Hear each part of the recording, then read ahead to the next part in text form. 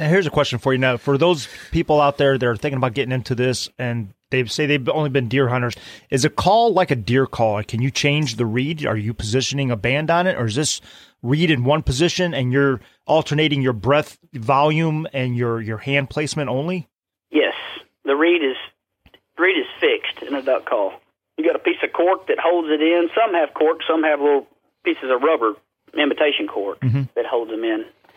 And it's fixed. You use the amount of air you blow through it to change your pitch and tone, and your hand, how much air you're letting come through it, choking it down, opening and closing your hand. It all. Camel boots on my feet, bow in my hand, walking in the early dawn. Wanted to presents. Welcome to American Roots Outdoors. Alex Rutledge, your host, in the studio again with Redbone Mike Crace and Wayne Locke. 2 weeks in a row. 2 weeks in a row. I've made it, man. That's what happens when you got another job. I don't think we're going to be hitting 3 weeks in a row, though, are we? No, I'll be gone next week. That's okay. Yeah, I'll be gone next week working at St. Genevieve, Missouri. Oh, nice. Lafarge Wholesome Cement Plant. Well, that's so I'll have to cool. call you guys from the evening. From St. Gen. St. Gen. Oh, wow. That's cool. Yeah. That's a cool town. It is. Right on the river. Yeah, it is. Yeah, St. Genevieve is a cool town. Very historic town.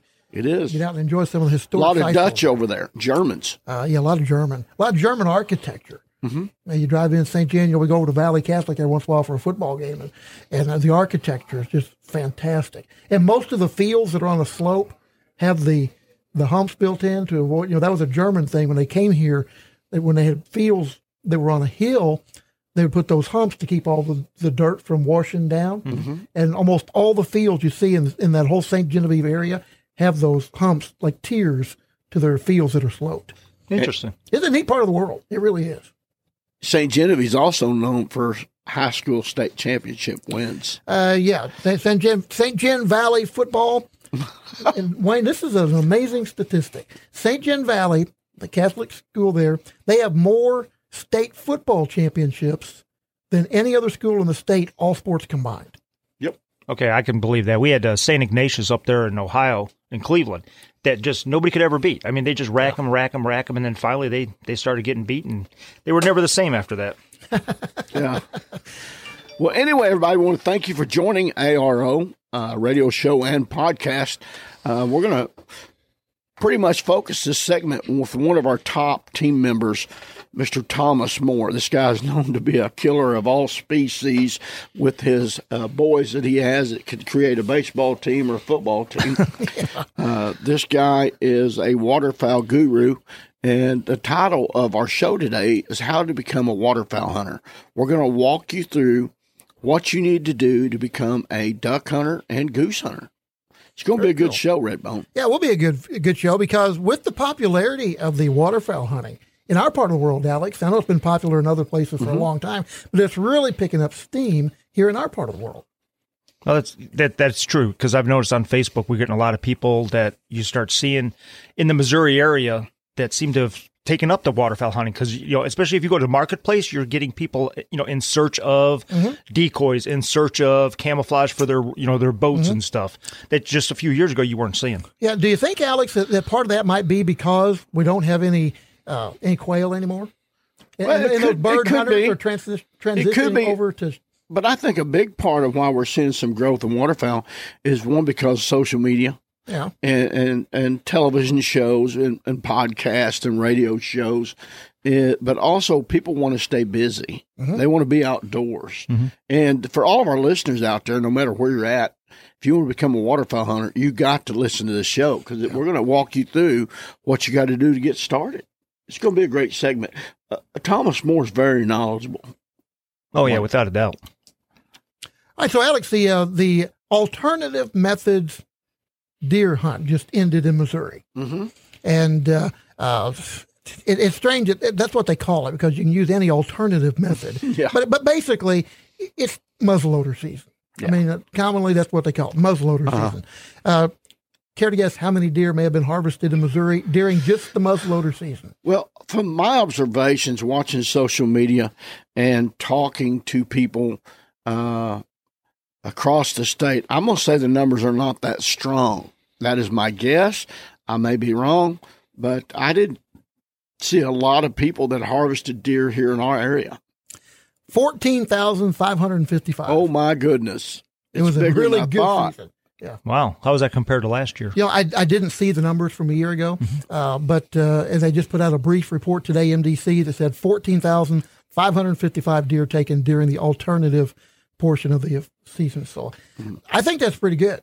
Oh, it is. It's very good. I don't know what our numbers are here in our county, Shannon County, or Oregon. Yeah, they didn't have the county by county breakdown yet. Ripley, Dent County.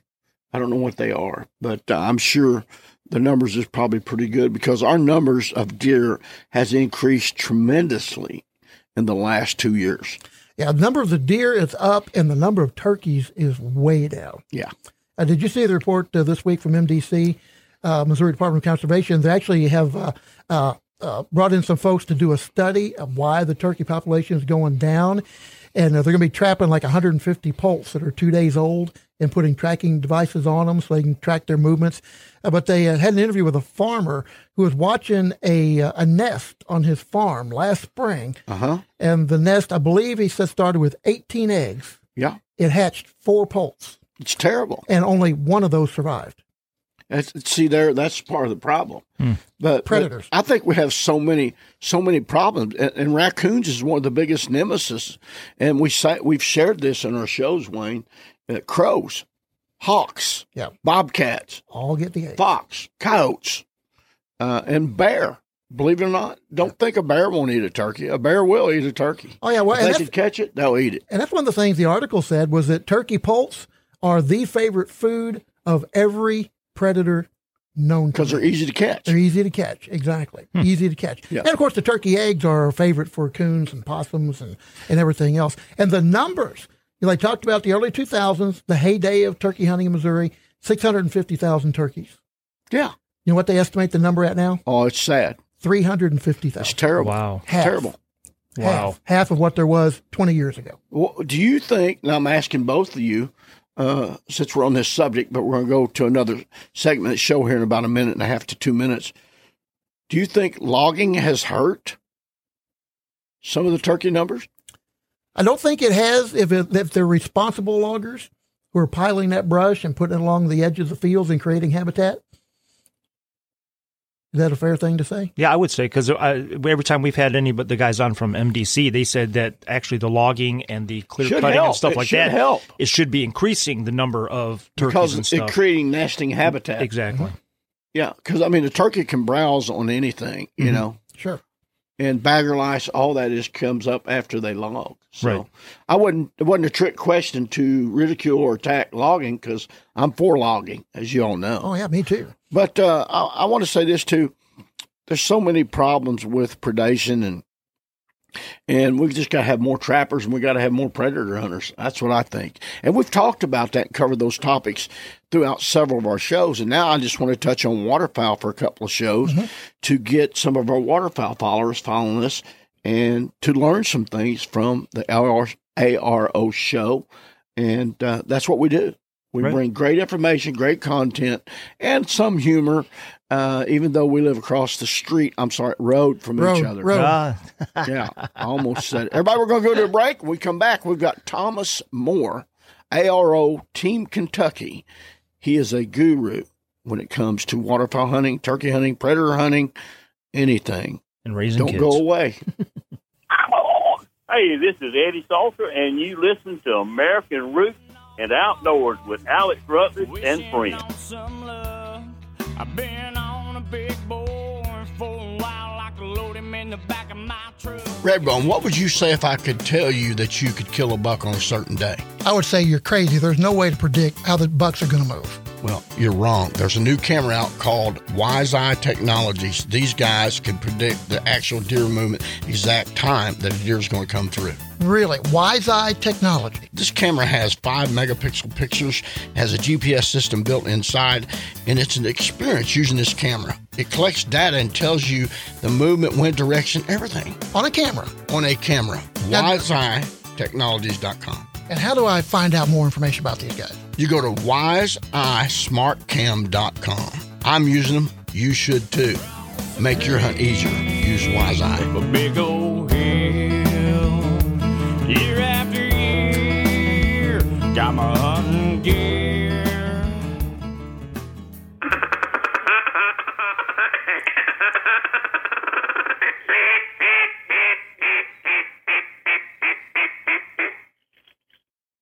Hey, everybody, welcome back to American Roots, presented to you by Wise Eye Smart Cam. We've got special guest on the line, Mr. Thomas Moore. I thought we had Daffy Duck. Daffy Duck. Yeah, you're some kind of host. That was an insult, wasn't it, Thomas? As long as you don't call me late for supper, I'll answer to anything. Hey, the name of this show here is How to Become a Waterfowl Hunter. Again, Thomas Moore on the line. Most of you know who he is. Thomas Moore is from Arlington, Kentucky, and this boy is a guru when it comes to hunting any kind of animal. And I think his number one love of the outdoors is probably waterfowl. Would you agree, Thomas? Most definitely. So tell us, why should somebody become a waterfowl hunter? Why should we? Waterfowl hunting to me is it's like turkey hunting. You're communicating with the bird. And a lot of guys want to just shoot ducks, but that ain't what does it for me. What does it for me is just seeing how close you can get them before you kill them, because anybody can shoot a duck at 40, 50, 60 yards. Yeah. But when you can talk him into light and 10, 15 yards in front of you, you've done something. And it's just some satisfaction that comes from finishing one the right way. You're talking to him. You've fooled him. That's what he does all day, every day, is try to survive. And a human is a predator to him, just like, a coyote or anything else. And you just fooled him. And to me, that's the fun part of it. Yeah, it sounds like you're comparing a lot to turkey hunting, where, people always say, hey, shooting a turkey at 40, 50 yards, well, anybody can do that. Get him into 10 steps. Now you're a true hunter, true caller. Right. Yeah, and I think, Thomas, that you nailed it right on the head. And I know a lot of duck hunters, and they say the same thing. Well, anybody can shoot some flying by at 40, 50 yards, but it's getting those ducks in close, getting them in close. That's right. Well, Thomas, you hit the nail on the head. It's the communication with calling those birds in close. So there's a difference, and wouldn't you agree, to calling to a duck or to a goose or to a turkey than talking to them? Well, yeah, absolutely. That is what makes the difference of being able to call a turkey into 10 yards or a duck or a goose than someone calling and getting them into 60 yards, 50 yards. So there's a difference. That's exactly right. Yeah. So knowing what to tell him and when to tell him that, getting in that head, that's the fun part. Yeah, and you learn that by hunting and reading body language and using different calls and listening to other turkeys, how they communicate. I can't tell how many people I've hunted with, and all they know how to do is yelp real loud and cut. They don't know how to tone it down and get it real low to talk to them as a hen would, or a mallard or a drake or whatever, So what I want you to do right now is, what is the first thing a beginning waterfowl hunter needs to do? What does he or she need to do? Well, your first thing is going to be a location. You need a spot. And waterfowl hunting is getting to the point where if your pocketbooks ain't real deep, you're pretty well limited to public land. Mm-hmm. And there's lots of people on public land anymore. So a spot is first and foremost.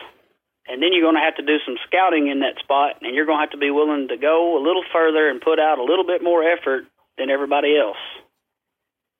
Well, what about, checking with your local farmers and that, just doing the old door knocking like you do during deer and turkey season? Does that work for people, Tom? You can. In certain parts of the country, you can still get away with doing it that way. And even in Canada, you can still get away with doing it that way. But around here anymore, it's who's got the deepest pocketbook is who's got the good duck holes. So when you say it's kind of discouraging for a lot of folks, but there's a lot of public land. You just got to be willing to work at it a little bit harder than the other guy. So what you're saying is it's all about location, the dirt, the water that you're on. You got to have the ducks or geese to hunt. So that's basically what he's saying, listeners. So because now you got a pond in your backyard don't mean that you're going to be able to kill ducks off of it. You've got to be where the ducks want to be. Mm-hmm. Okay, so you're pretty well wasting your time. So now they've got ducks.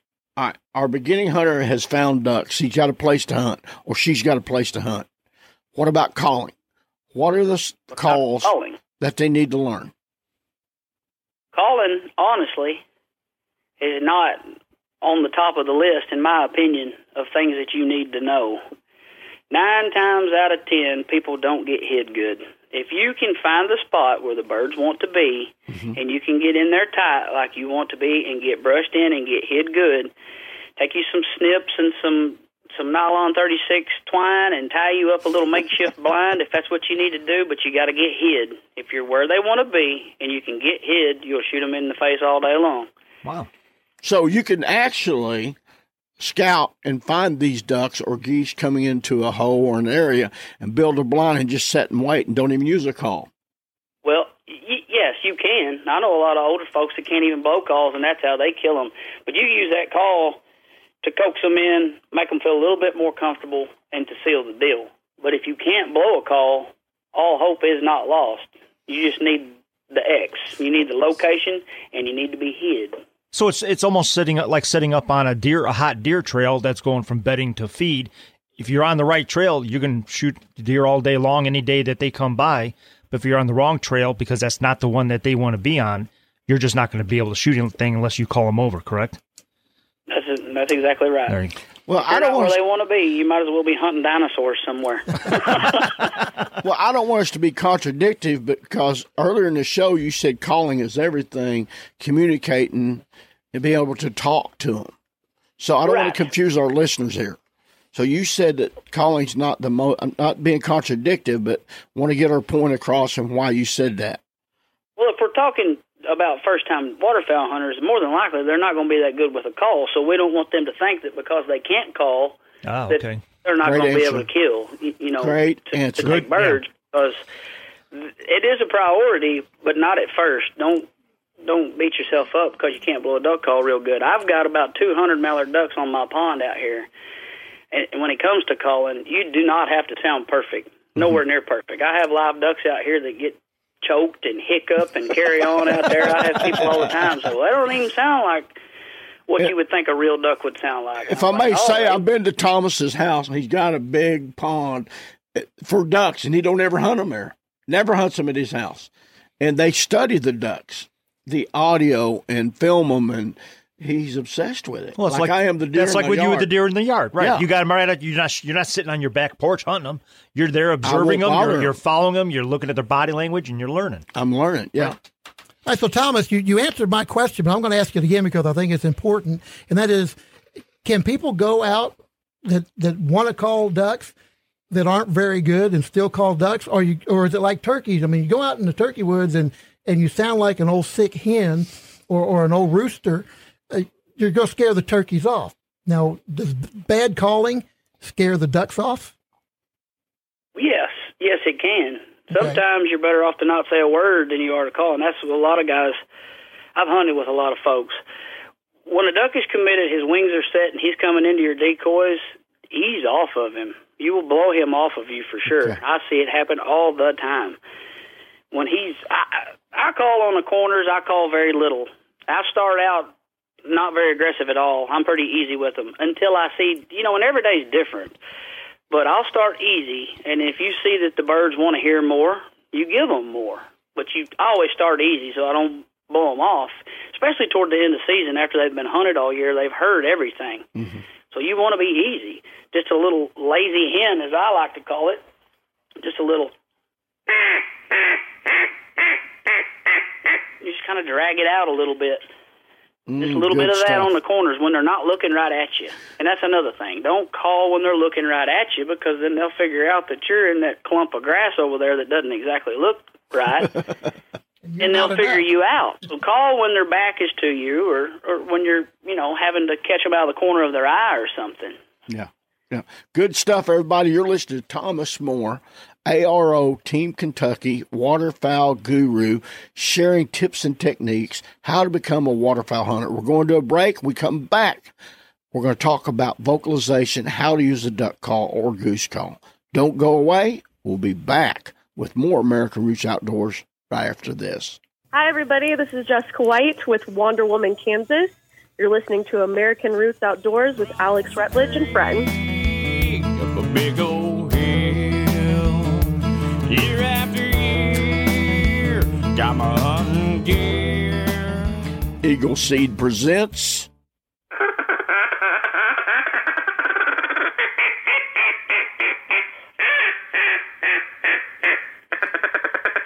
Welcome back to American Roots Outdoors. If you want to become a waterfowl hunter, we've got the show for you today. We've got Thomas Moore on the phone, on the line, talking about how to become a waterfowl hunter. All right, so Thomas, I know that just like turkey hunting, there are different calls for different situations, and duck hunting. The call you just did to open this segment, what was that call? What was that call? Well, I don't know proper terms and techniques. I just know what works. Okay. So was that duck feeding, or was that duck? Was that duck feeding, or what was that duck? What was you saying? Well, yes, that was the duck feeding on the water, and then a little lazy hen throwed out in the background. Ooh. It went.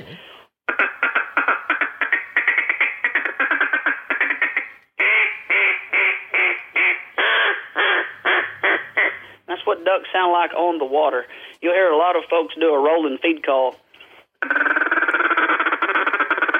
Ducks don't do that on the water. That's what they do when they're flying. You know, and ducks don't. They don't do that on the water. I mean, you may hear it amongst a bunch of birds, but it's because you're hearing a bunch of them jumbled together. They.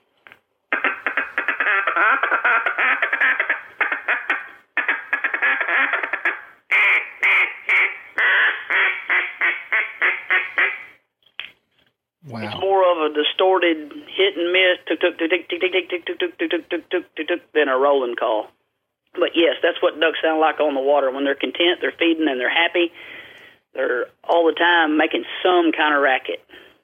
You know what that sounded like to me?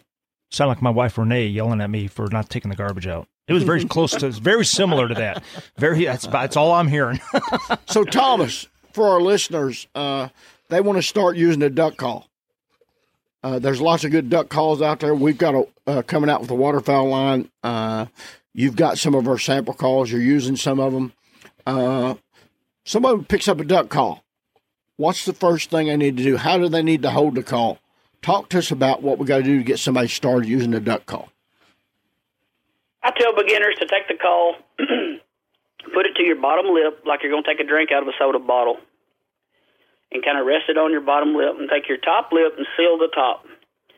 Take your hand that's holding the call, hold it between your thumb and your forefinger on the end piece, and choke it down. I pretty well choke mine off until I figure out how each call blows differently. So I'll start with restricting it down. Mm-hmm. And then a quack, just a basic quack. So what you're going, ha, ha. What are you saying? Yeah. If you could say it. Just blowing air. You kind of grunt into the call a little bit. And it comes from your diaphragm, like most calls you blow. Don't come from your cheeks, come from your diaphragm. And just kind of grunt. Say wheat into it. It's kind of what I say. Okay. And the way you throw your hand from side to side can make it sound like multiple birds. Okay, show us that.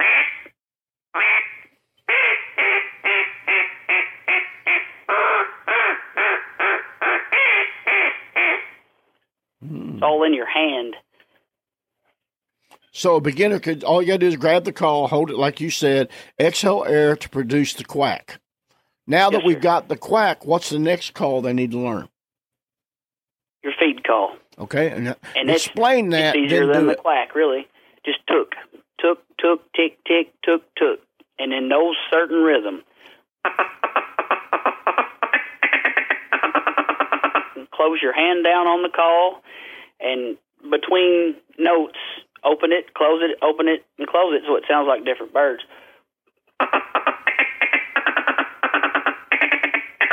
And all I'm saying is tuk tuk tuk tuk tuk tick tick tick tick tick tick tick.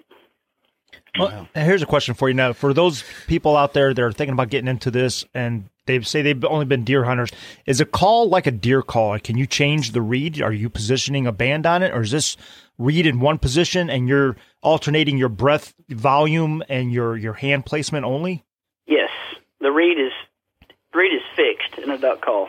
You got a piece of cork that holds it in. Some have cork, some have little pieces of rubber, imitation cork, that holds them in. And it's fixed. You use the amount of air you blow through it to change your pitch and tone, and your hand, how much air you're letting come through it, choking it down, opening and closing your hand. It'll all come to you. You just got to play with it. Practice, practice, practice. That's what I tell my kids. Take it outside, not down here in the basement. Take it outside in the yard and practice. Well, as a follow-up question with that then is, can you get away with just one call? Or do you need to have multiple calls for, different things? I mean, are you carrying a necklace full of calls when you go strictly for mallards? I have my lanyard. I'll have 2 duck calls and a goose call that I keep on it, which I very seldom ever blow a goose call. I'll call geese with my voice because it sounds different than calls. Mm-hmm. But, yes, I have one that I use all the time, and the other one's basically on there for backup in case my reed was to stick up or freeze up. I can grab the other call real quick if I need it. Okay. But Thomas, you can get by just fine with one call. Yeah, Thomas, you talk about practice, practice, practice. And I'm assuming that your herd of kids they practice. When they get to practicing, it sounds like a whole sky full of ducks coming in. Do they ever come? It does. It sounds like a whole flock of them. Do they ever come running into the house and say, "Dad, the pond's covered with ducks"? Yeah, that's every day at our house, though. Because I've had something like that. I got the ARO crow call. And if I start hearing some crows off in the distance, I'll get it out, especially if I'm out like on Sunday afternoons. I do a lot of grilling. And I'll just sit out there by the grill and just blow the crow call. And then I start looking around, and there's crows everywhere. It's fun. But I never remember to take a gun. The movie Birds comes to mind. Well, I do know this, and I'm not meaning to get off subject, but we're still on the subject of waterfowl. I've duck hunted a few times, and I must say I like it. I'm afraid that I would begin to like it too much because a lot of waterfowl hunters, and they'll tell you, it becomes addictive, and you'll quit deer hunting. And I don't want to quit deer hunting. Would you agree with that, Thomas? Absolutely. Yeah. When I was a kid, my grandfather had outgrown the duck hunting scene, and I hear war stories about how many ducks they killed back then and this and that. Man, I always wanted to go. It was after me. I had to figure it out. And I would take the stories and stuff that he had told me, and that's how I learned how to hunt. But once duck hunting, deer hunting was always our thing. And then once waterfowl got in my blood, as soon as Thanksgiving rolls around, you pretty well forget deer hunting for Tom. I'm looking for a duck somewhere, with the exception of this year. This year's been a little different. Yeah. Everybody, you're listening to American Roots Outdoors radio and podcast show with ARO team member Thomas Moore. We're going to go to a break. When we come back, we're going to talk more about vocalization, how to use a duck call. Don't go away. We'll be right back with more right after this. Right here, right now, this is Chancey Walters listening to American Roots Outdoors with Alex Rutledge, the Ozark Herd Bull. Passed on down, planted deep in the ground around your heart, so you never gotta worry what the wind might do. American Roots.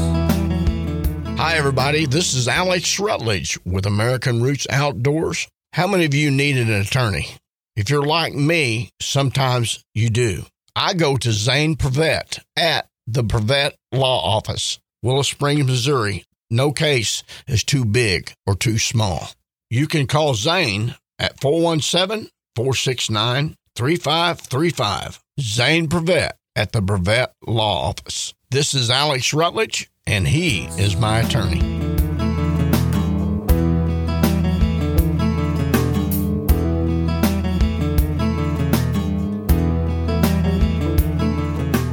Hornady presents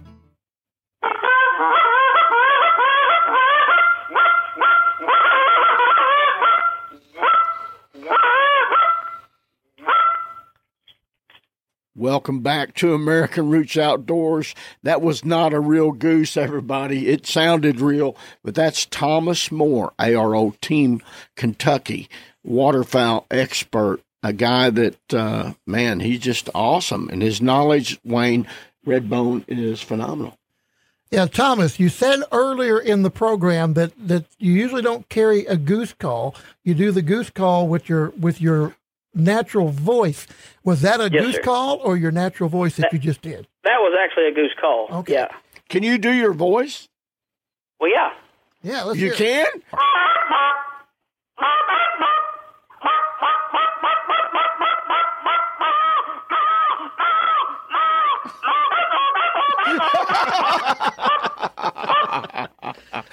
You know, the first time I met this boy, he was 12 or 13 years old. I was doing a Walmart in-store promotion over in Paducah, and he comes up to me, little bitty boy. I've known Thomas Moore for over 25 years. Wow. It's been a while, for sure. You remember that day, Thomas? Yeah, I'll never forget it. I walked up, and I thought, who's the guy by the HS rack? And I walked over there, and at that point in time, I think you was just getting your start good. Mm-hmm. And we stood there and talked, seemed like probably 15, 20 minutes. And then it was about, I don't know, 5 or 6 years later that you'd done a promotion at Dunn Sporting Goods, and I sit there and listened to a seminar, and you picked me out of the crowd. You remembered me. Of course, I remembered you too. But There was a big crowd there too, wasn't there? Yeah, it was a pretty good. Every seat was full, the best I remember. Now that people need to come in here, Thomas Moore, talk about turkey hunting, deer hunting, and waterfowl. You're very knowledgeable. You just run a goose call. You've done it with a call, and you've done it with your voice. What is some more sounds that the beginning waterfowler that you can teach them right quick with a duck call, then go to a goose call? Your feeding calls and your high balls. Your high ball is a hail call. That's to get their attention at a distance. I mean, that's important. You need to know that, but it's not as important. I keep calling it a lazy hen. I'm sure somebody else has got a different name for it, but it's that long, drawed out, whack, whack, whack, whack, whack. That's what a content hen mallard does when she's sitting on the water. That's the most important, in my opinion, and a little bit of feeding calls. Good but stuff. You can do the high ball, which is a...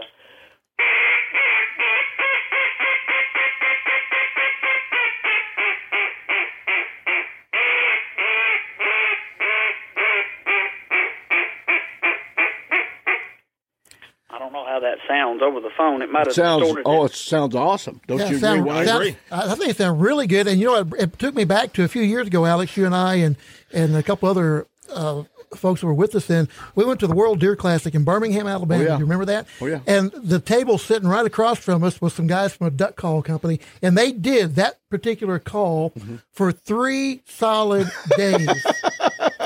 There were 3 of them. That's what you get when you go to a sports show. They did that call. I'm telling you, those 3 guys, and most of the time it was all 3 of them at the same time. Yeah. Redbone went over and hit one of them. I won't forget it. No, he hit him back with a hot dog. No, I'm teasing. No, I didn't. I threw out some breadcrumbs on the aisle, though, thinking they'd go. All right, so Thomas, how often do you want to call? I mean, I think that's important. Do you just go out and you just start calling and calling until ducks come? Or do you just call? You don't just call and call and call. You have to learn to read the birds. That's the most important thing. I know guys that have hunted for years, but they still haven't learned to read the birds. You got to tell them what they want to hear when they want to hear it. Like I said earlier, if he's coming, his wings are set, just shut up and get your gun ready. But if he acts a little squirrely, he comes in, makes a pass or two, and something just ain't right about the situation here. As he's trying to leave or hitting the corners, you get in him a little bit with that high ball. Not to the extent of what I just did. You don't want to hit him that hard. You just kind of... And then when he turns, back off of that. Go back to... And now when he's looking right at you, you want to remember to hush up when he's looking right at you.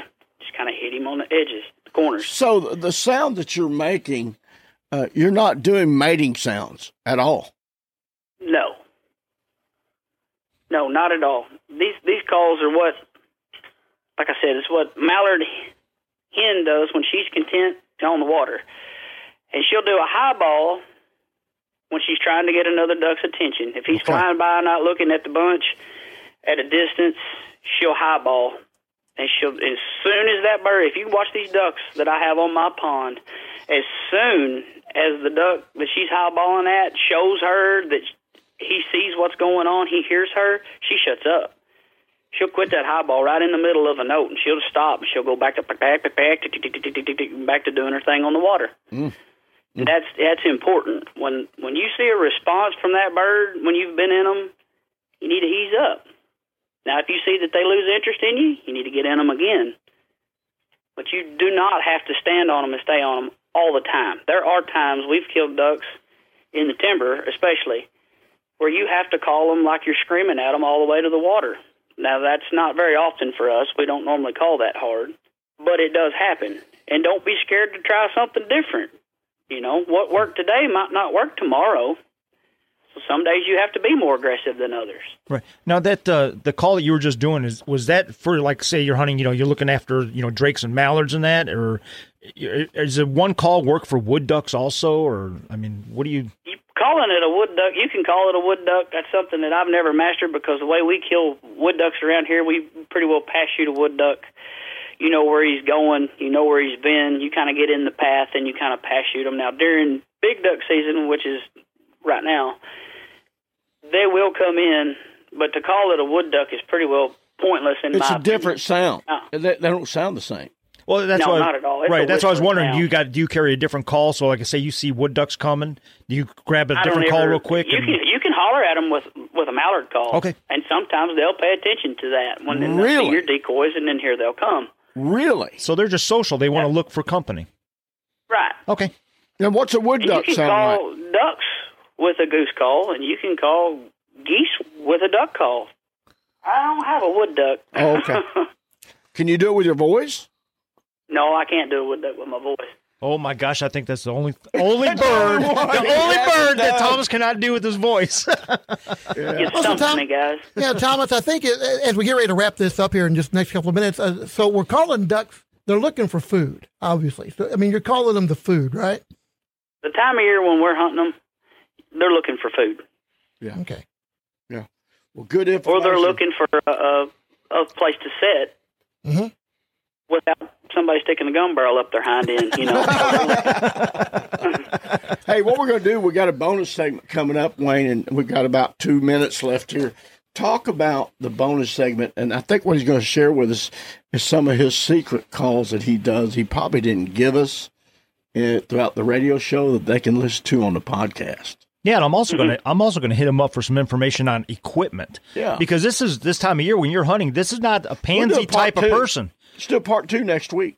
Yeah, but I'm saying we want to make sure we get into that equipment because this time of year, this is not pansies that are going out there and hunting with stuff. You're going to be rough. You're going to be having to deal with some severe weather and that. It's not a mama's boy. There's probably a reason where a lot of these guys have those, 14-inch beards on them, because they're trying to break the wind and break the weather and that. But, you got decoys. We got to talk about that, too. We didn't even mention decoys. Or ammunition. Or anything. Yeah, all that coming up on the podcast. Part 2. We'll have a part 2 next week, but also he's going to touch on some secret calls and also teach you how to blow a goose call in the bonus segment. So, Wayne, talk about the bonus. Bonus segment, to listen to that, just go to your favorite podcast carrier, American Roots Outdoors with Alex Rutledge. Make sure you subscribe. You're going to listen to the show. You're going to catch the extra bonus segment where Tom's going to be talking about some calls and that. And remember to subscribe, leave us a review to get into the contest that we give away. And guys, I'm telling you, this goes out to the guys.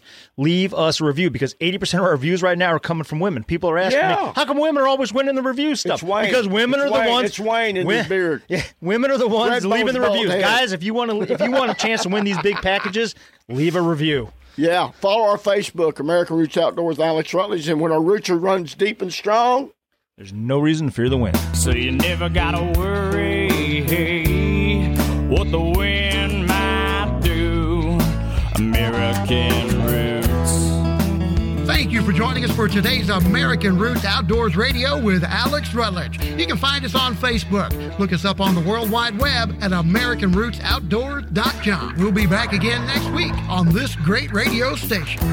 Texas Raised Hunting Products presents American Roots Outdoors with Alex Rutledge and friends. This is Wayne Locke. I got Alex and Mike in the studio and Thomas Moore on the phone. If you're listening to this, that means you are listening to the podcast. And thank you very much for listening to the podcast. Make sure you subscribe and leave us a review to be entered in the contest. We're giving stuff away on a pretty much bi-weekly basis, so we'll be doing a drawing here for next week. All right, Thomas, and you know, we're on the radio show earlier and all that stuff, and here in the bonus. We didn't talk about dogs. I know a lot of people hunt with dogs to retrieve their ducks out of the water. Do you retrieve or hunt with retrievers? No, I don't. I'm not. You know why? You know why he don't? Because he can't afford him. He's got too many kids. Well, Right. I'd say that's what it is. When he shoots a duck, he just looks at his kids and, well, this time it's the 9-year-old's turn to go get my Your duck. turn. You know, next time it'll be the 7-year-old's turn to go get my duck. You guys are laughing, but that's for real. I understand. I understand. Hey, do they turn your channel on the TV too, or do you got a remote? What? I got a remote, but they can change it if I need them to. Well, I bet they do. Here's even a more important question. When they're out there, do you give them hand signals of, you know, like you do a dog? You know, no, go left, go right, no, back. Over. Yeah, all that good stuff. Do you blow a whistle to bring them back to Here's you? another question. Yeah, Do no, you I shot? whistle when they're looking in the wrong spot. I go, and they turn around and look at me, and then I'll point what direction they need to go from there. All right, last question. You ready? Then we're gonna get serious. Do you shock and collars? I can't talk about that on the radio. Hey, you know what, though, Thomas? Speaking of your kids, let's go back to, because this is all about getting into duck hunting. How old were your kids when you first handed them their very first duck call and said, okay, we're going to learn this? I've got pictures of Avon, which is my oldest, blowing a duck call when he was, or trying to blow a duck call, playing with it when he was 18 months old. I've got 18 months I got old. a 19-month-old right now walking around the living room blowing a duck call. I've had to come hide so I could talk to you guys where I could hear y'all because he's walking around with a duck call in his mouth right now. Now, what about when you're like really wanting to get serious and trying to teach them actual techniques? About how old do you think About they are? 5 or 6. Five or but six, when okay. they're messing with it right now, as a kid, they just, I don't know, it makes it easier, I think. Once they've played with it as a little kid, like 19 months, 2 years old, something like that, they'll figure out how to make that quack pretty quick. Okay. I mean, it's that easy. You can figure it out pretty easy. Yeah, The babies do it. Yeah, the kids And once are. they have figured that out, it's a whole lot easier to start teaching them what to do with that quack when they get a little bit older. Well, they don't have any bad habits yet, right? So that's why it's so much easier to teach them? That's right. And how old are they when you start taking them out into the duck blind? Lincoln is my 3-year-old, and if I catch the right day this year when it's not just horribly cold, I think we're going to kill some ducks in front of him. I'll take him this year. 3, 4, something like that. But you don't want them to be uncomfortable. That's the thing. That's why I said I'm going to pick the day, and if we get that day, I'll take him. Now, You don't want to freeze them out. You don't want them to be uncomfortable, and waterfowl hunting can be very uncomfortable. Yeah, how many of the kids? And you have, I know you have several. How many will you take at a time on a particular hunt? I've got a 20-foot boat that I've rigged up with a hard blind on it. I've got 3 heaters in it and a cook stove, and I can take all 4 that are big enough to shoot right now with me at a time, plus another adult to help me out. Wow. So let's talk about this here duck hunting. You said cook stove because I love eating. We all love to eat. You double look at it all. Yeah, I say, look at us. Yeah. So these new beginning hunters that's thinking about waterfowl hunting, talk about the fun side of eating and cooking while you duck hunt. Yeah, a lot of your older guys, they've kind of got past the whole harvesting part of it. A lot of them have, and they go for the companionship, the camaraderie, however you want to say that. And that's one good thing about waterfowl hunting is when you have a blind and you have a spot to go and you're not roughing it like I've pretty well had to rough it my whole life because when you're poor like me, that's what you got to do. But there's cook stoves and some of these guys around here got televisions and everything in their darn duck blind. Cannot miss them football games. Yeah. Yeah. A lot of them boys up Ballard County got big high-dollar blinds that they got, satellite dishes run to it, television in there, and everything you needing a good man cave, just camouflaged up and walk out on the front porch and shoot ducks on off TikTok. of it. That's the dream for everybody. That's to have crazy. a setup like that. I saw one on TikTok, and it goes, our duck camp. And you walk through this old room with a bunch of junk in it, and it goes into a room. It looks like Bass Pro Shops. Then it goes through that room to guys outside with brush in front of their deals with a flat screen behind them.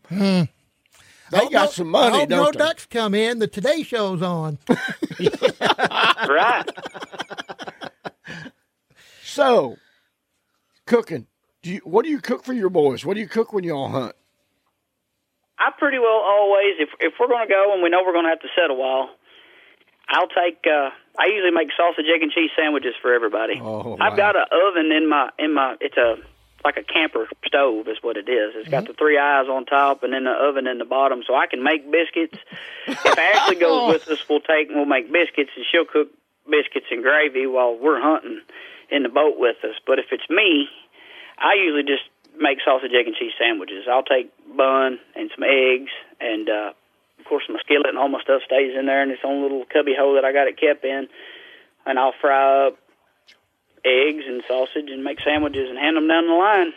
Now, just out of curiosity, do you have to play the wind right so the ducks don't smell this when they're coming in, or No, that's one good thing. Another good thing about waterfowl hunting, you ain't got to worry about what you smell like. Hey, Thomas. Yes, sir. Do you have to whisper when you're duck hunting? What? Do you have to whisper when you're duck hunting? Not all the time, no. I mean, if you're working birds, you don't want to be loud. You want to whisper. But for the most part, you can talk in a normal tone of voice. Wow. And then, of course, when you see birds, spot birds, then you go to a whisper. It's not like deer hunting where you got to whisper the entire time, or turkey hunting, you're having to whisper the entire time because you don't never know when something's going to pop up on you. Yeah. But it's probably very similar to turkey hunting because you got to be camouflaged from head to toe, right? Oh, I mean, they'll pick up the glare off your cheekbones and stuff like that, right? Absolutely. You need to keep your face down. That's a lot of times your beginner duck hunter, he's going to look up and what we call pie facing them. He'll just look up and just smiling from ear to ear and watching them, and that white face is shining like a dime in a goat's behind. And I mean, it'll flare them in a heartbeat. Windshield wipers on a billy goat's butt. Yeah. If you're not calling the shots. If you're going with somebody, the best thing you can do is take the bill of your hat and look. Pretty well keep your head level and look under the bill of your hat and try to just dart your eyes. Don't move your whole head. Just kind of keep your eyes dancing back and forth. And whoever's running the duck call, watch them and their body language. They'll tell you what the birds are doing if they know what they're doing. I just came up with an idea for a new product. Take your hat and cut out a hole in your hat brim. You can look through it. You'll never have to raise your head. I've got He probably done that. Thomas probably done that. I got our rigs that we got set up in Canada are layout blinds. A lot of people use Avery Finisher blinds to hunt out of, or something similar, just like a chase lounge type deal that's got a blind built around you. You throw the doors open, you come up and shoot. Well, I took it a step further. Up there, I've got it rigged up with a goose shell over the top of your face, so you can still watch the birds work. And we'll literally have birds light on our feet in those blinds. But for the people that just can't stand it, they got to watch and move their head the whole time. That goose shell actually hovers right over the top of your head, and it's attached to the door. So when you throw the door open to the little blind that you're in, of course it throws the goose shell out of your way so you can shoot. But you've got about a 3-inch rim all the way around between the blind and the goose shell where you can watch everything that's going on. Wow. Well, see, I like that neat little trick there. Yeah. Good information. We're going to wrap the show up here, everybody. We're going to have a part 2 next week of waterfowl, how to become a waterfowl hunter with Thomas Moore. Yeah, we're going to cover next week. Well, let's cover some equipment, waders, different things that you recommend. Let's also we need to talk decoys, because decoys are really important to me. Yeah, decoys, and we're going to talk about guns and ammunition, because I'm curious when guys want to get their kids out, what are your kids shooting? We're going to talk about that next week. Yeah. We want to thank you all for listening to American Roots Outdoors. Again, this is part 1, how to become a waterfowl hunter with Thomas Moore, ARO Team Kentucky. Redbone? When your roots run deep and strong, there's no reason to fear the wind.